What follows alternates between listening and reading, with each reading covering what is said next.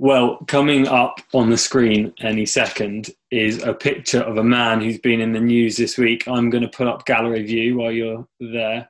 Give us a little wave if you've seen or you know who this man is. Looking for it. Don't worry, I won't call on you. You can put your hand up confidently. Okay, one hand, one or two hands. Maybe you'll know as I tell you who he is. I'm sure someone will have read this story this week. This man is Richard Moore, the new director of MI6, announced this week. There was lots of news about him. And whenever someone of such high position or profile is announced to the British media, there's always some work done, isn't there, to reveal who they are, what they're like, to try and reveal their character, their identity. Here's what the BBC had to say this week about Richard Moore, the new director of MI6. According to his biography online, he is married with 2 children, and his interests include golf, hiking, scuba diving, Turkish carpets, porcelain, and visiting historical sites. It's an interesting choice of information, isn't it, to have as your biography as you've just been announced as the director of MI6. Not sure many of us would lead with the information about Turkish carpets or porcelain. Well, maybe a few of you just looking on the screen, actually. But this is what it had to say about him. This is how he was introduced. I wonder how you'd introduce yourself, how you do introduce yourself. Obviously by name, but then what information do you lead with? My guess is you're probably not a lover of Turkish carpets.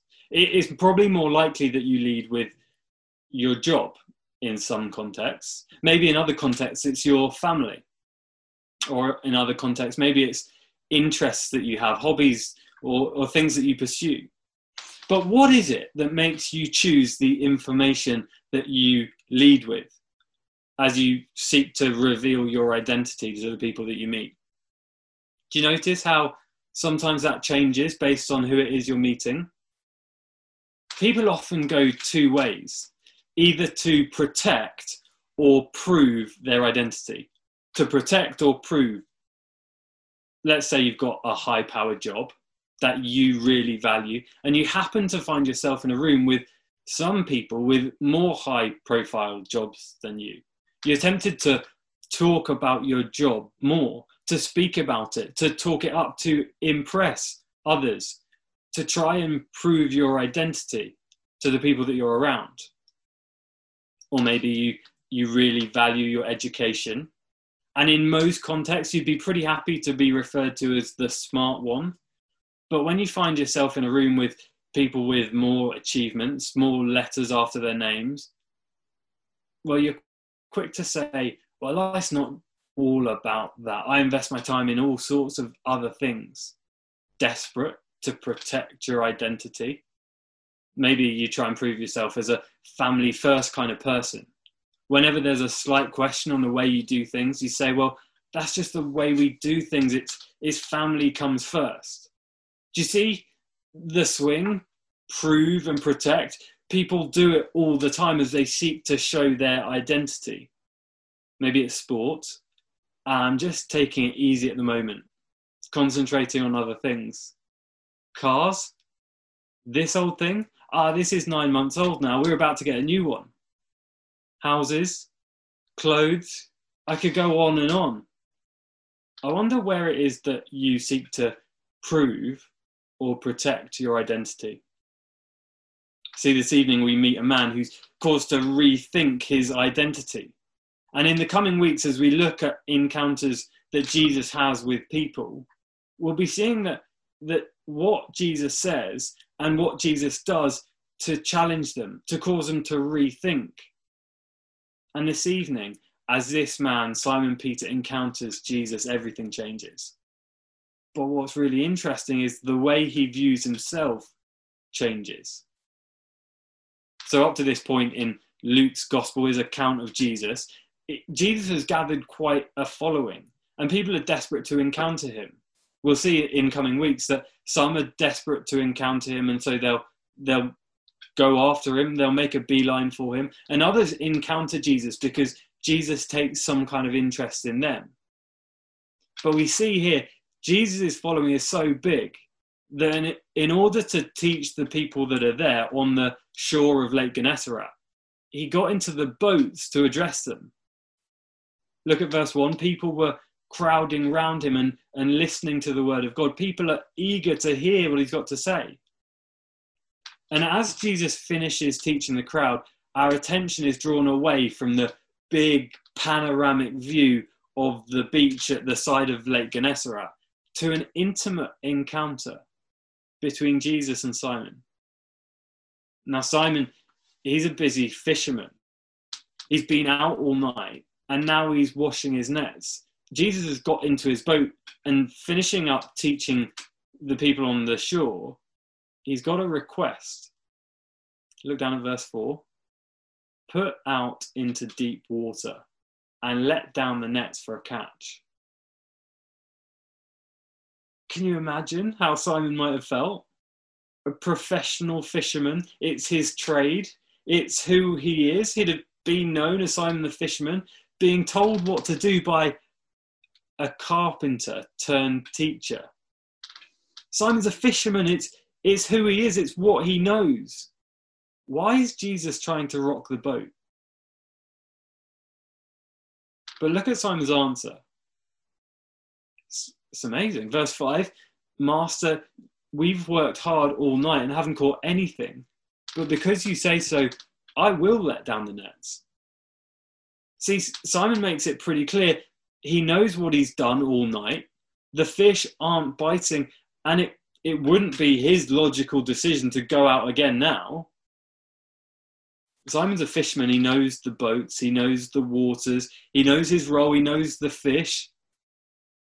And a night without fish would have been a bit of a kick in the teeth. But that's just the way work goes sometimes. But yet, here, for some reason, at the same time as knowing all that, Simon listens to Jesus. I will let down the nets, he says. Is he just being polite? Is it because he's intrigued to see what Jesus is all about? Is it because he feels like he needs to respect this man? Well, we're not really sure. But what we do know is that he recognizes something of Jesus' authority. Do you see what he called him? Teacher. He agrees to go.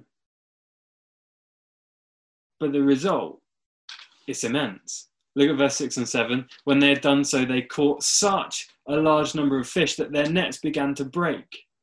So they signaled to their partners in the other boat to come and help them. And they came and filled both boats so filled that they began to sink. Can you just picture that scene for a minute? The fisherman who'd have spent so much time of his life on the water. He'd have known it inside out. He'd have known the patterns. He'd have known the fish. It would have been so rhythmical to him. It would have been second nature. You can imagine that nothing would faze this kind of hardened fisherman. He was so sure that there was no fish in that lake. But here, Jesus reels in the biggest catch he's ever seen. If you've seen one of those nature channels where they use those old school fishing nets and they reel them in and you just see the fish wriggling away in the net. Well, this day the whole net was wriggling, absolutely teeming with fish. So much so, the nets were breaking and they needed help. You can just imagine, can't you, them sat in the boat, looking over to the other boat, their partners, and be so excited, so overwhelmed. They didn't know what to say or what to do. It probably would have just been a kind of panicked, come, just come and look at this. Because in that moment, Jesus proves that he's more than just a carpenter turned teacher. Jesus proves that he's worth listening to. And Jesus shows Simon that not only does he know how these waters, how these fish work, but actually he's going to go on to show Simon that he knows him. He understands him more deeply than he could ever have imagined. And so as Simon encounters Jesus there on the lake, we see three big changes. Here's the first significant change of the encounter. Simon changes his view of himself. Look at verse 8. When Simon Peter saw this, he fell at Jesus' knees and said, "Go away from me, Lord.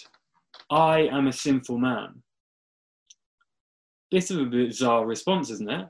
When Simon encounters Jesus and he sees his power and authority as he pulls fish out of nowhere, he sees what Jesus is all about. He sees it up close and personal. It completely changes his view of himself. He's no longer a confident fisherman that knows all there is to know about fish. He's suddenly aware that when it comes to this man, Jesus, he falls far short. He says he is sinful. See, when you come to see the authority and power of God in human form, what do we see? He gets a worse view of himself. He sees how flawed he is. Whenever someone in the Bible comes up close and personal with God, it's a bit traumatic. It's disconcerting because God is so perfect, so powerful. Maybe you remember that personally as you first came into contact with Jesus. Maybe you remember that as you started exploring the Christian faith, you recognize that the God of the universe wants to reach out to you. Suddenly you realize just how unworthy you are. Or maybe that is more recent. Maybe it's even you listening on YouTube tonight, thinking, what am I doing at church? If what we heard earlier, that as we open the pages of the Bible, God is speaking to us, I kind of want to hide. I kind of want to hide what I'm really like, what no one knows about me. Maybe your instinct is to say, "Go away, God. I'm not good enough." A bit like Simon Peter. Bobby Moore, he's a national hero. You might have noticed the other day, I think it was Thursday, it was the anniversary of his finest hour. He was the captain of the England football team in 1966, the one and only time England have won the World Cup. Here's one of the most famous images in English sport.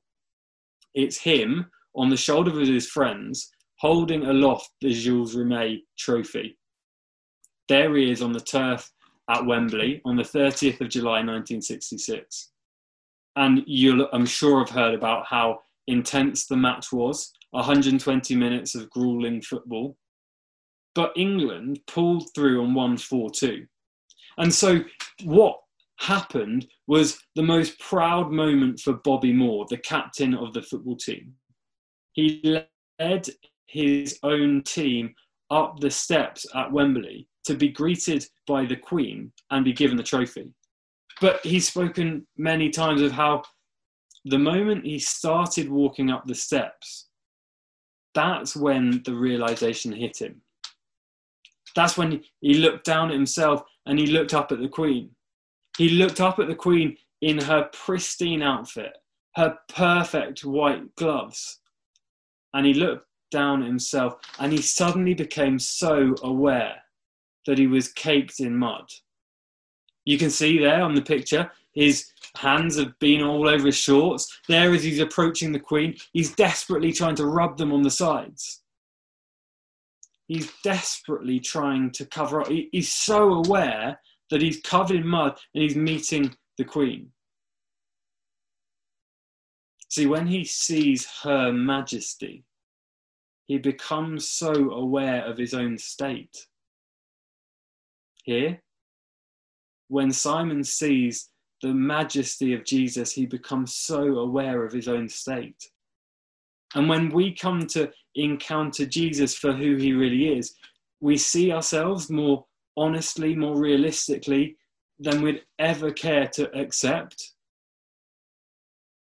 All that's behind that hardened exterior, that identity that you hide behind, the funny one, the sporty one, the hardworking one, the rich one.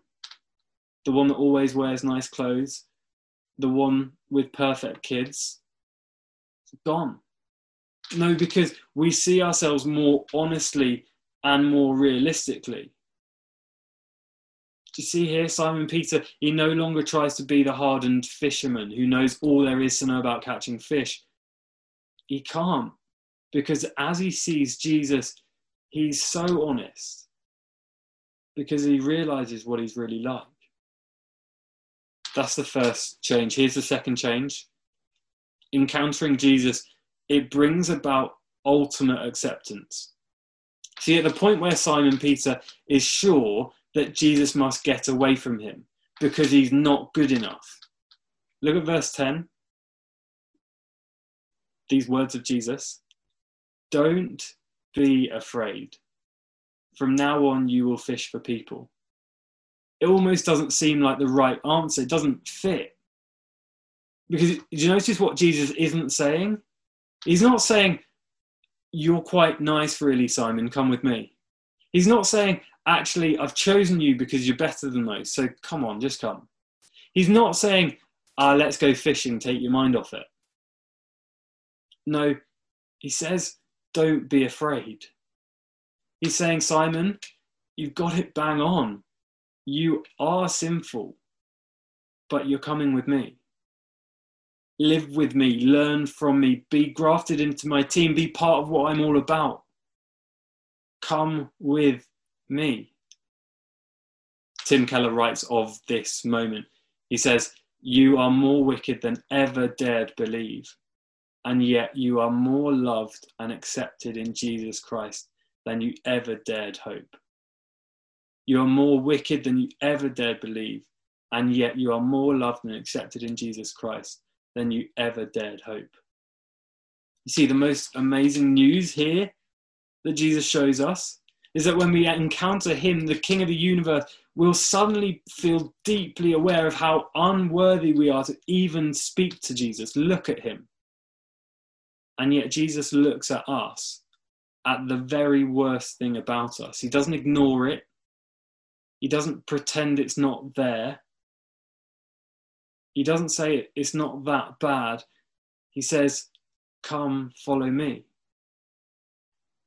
Do you see, Jesus' response, it means that we no longer need to work to protect our identity, to prove our identity, because Jesus sees exactly what we're like at our very heart. We fall short of his perfect standard. We don't measure up, and yet he says, come with me. We no longer have to work to prove ourselves, because Jesus knows exactly what we're like. And he says, come as you are. Don't try and prove yourself. Don't try and meet my perfect standard. Come with me. Have you ever had that feeling, a crippling feeling of not being good enough? Maybe it's when you know you haven't done enough, or maybe you know you've done something wrong. It's a horrible feeling that you just can't shake. Guilt, shame. It's a bit like when a child opens up their A-level results and they haven't done enough, and it's so disappointing. And all their friends are around them asking what's happened, and all that child wants to do is batten down the hatches and be on their own. They have to tread some kind of line between it's all over, I'm rubbish, and I'm sure everything will sort out. But deep down, there's real insecurity. And they know as they walk home to their parents deeply care about the results. The child's got that sinking feeling, scared. They're so aware that they're not good enough. They haven't done enough.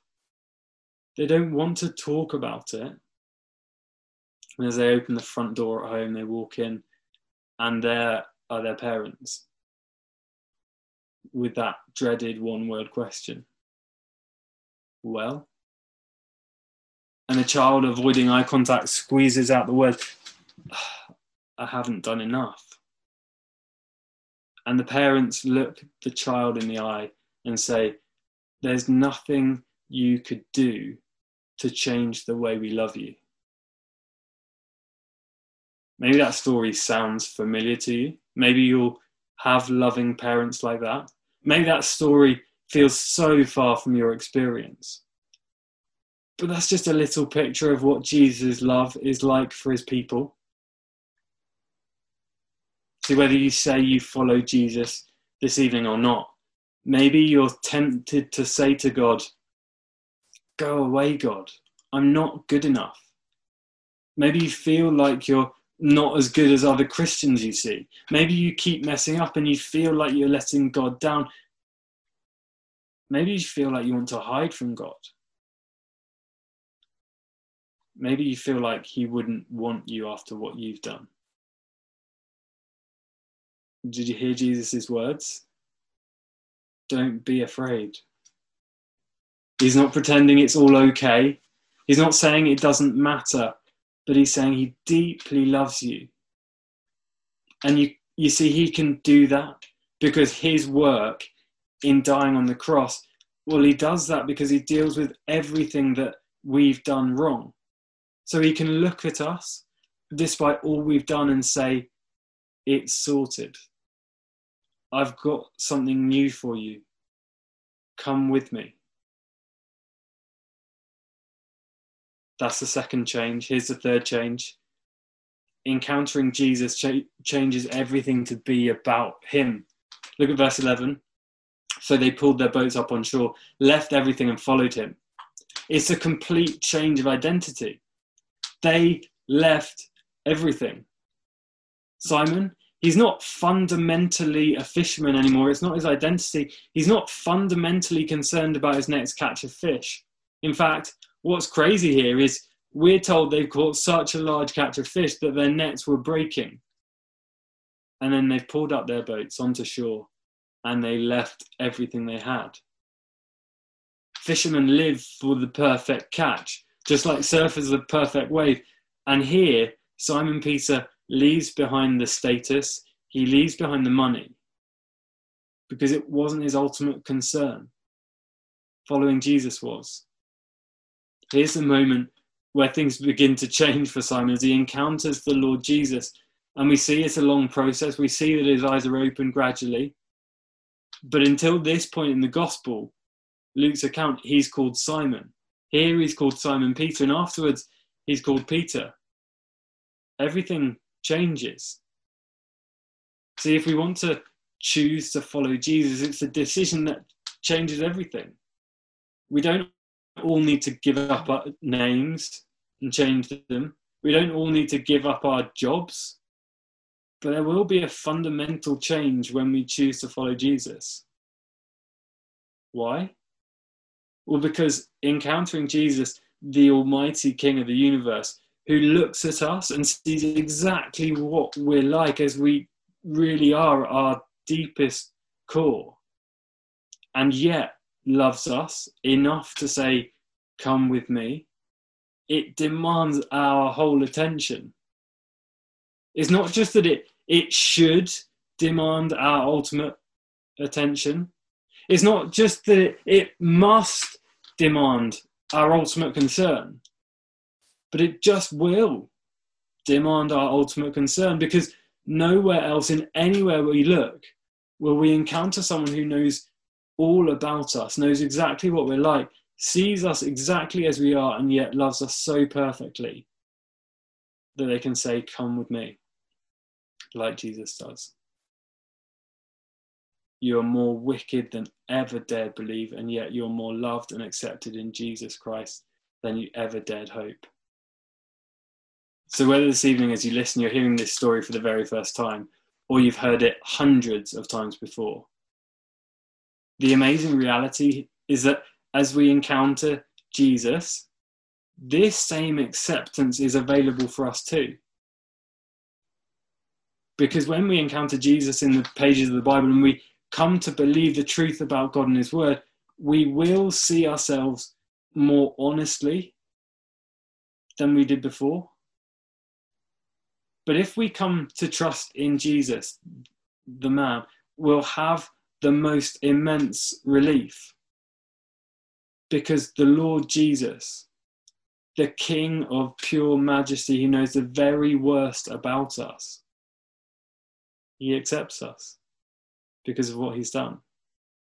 And when we see what it cost him to welcome us back to be with him, when we see his deep concern that we'd follow him, when we see something of his amazing plan to use us as part of his team, it will be an absolute joy to leave behind what consumed us, what was most important to us, to follow him. Because knowing Jesus, it brings a stark reality about what we're really like, but it brings a complete acceptance because of what he's done for us. And when we follow him, it gives us an ultimate purpose. The question is, are we choosing to follow him? Let's pray. Father, thank you so much for the Lord Jesus, who knows us. He knows what we're like, and yet deeply loves us. Lord, thank you for the Lord Jesus' work on the cross. That means we can be accepted. Father, please would you help us to choose to follow him with our lives. Amen.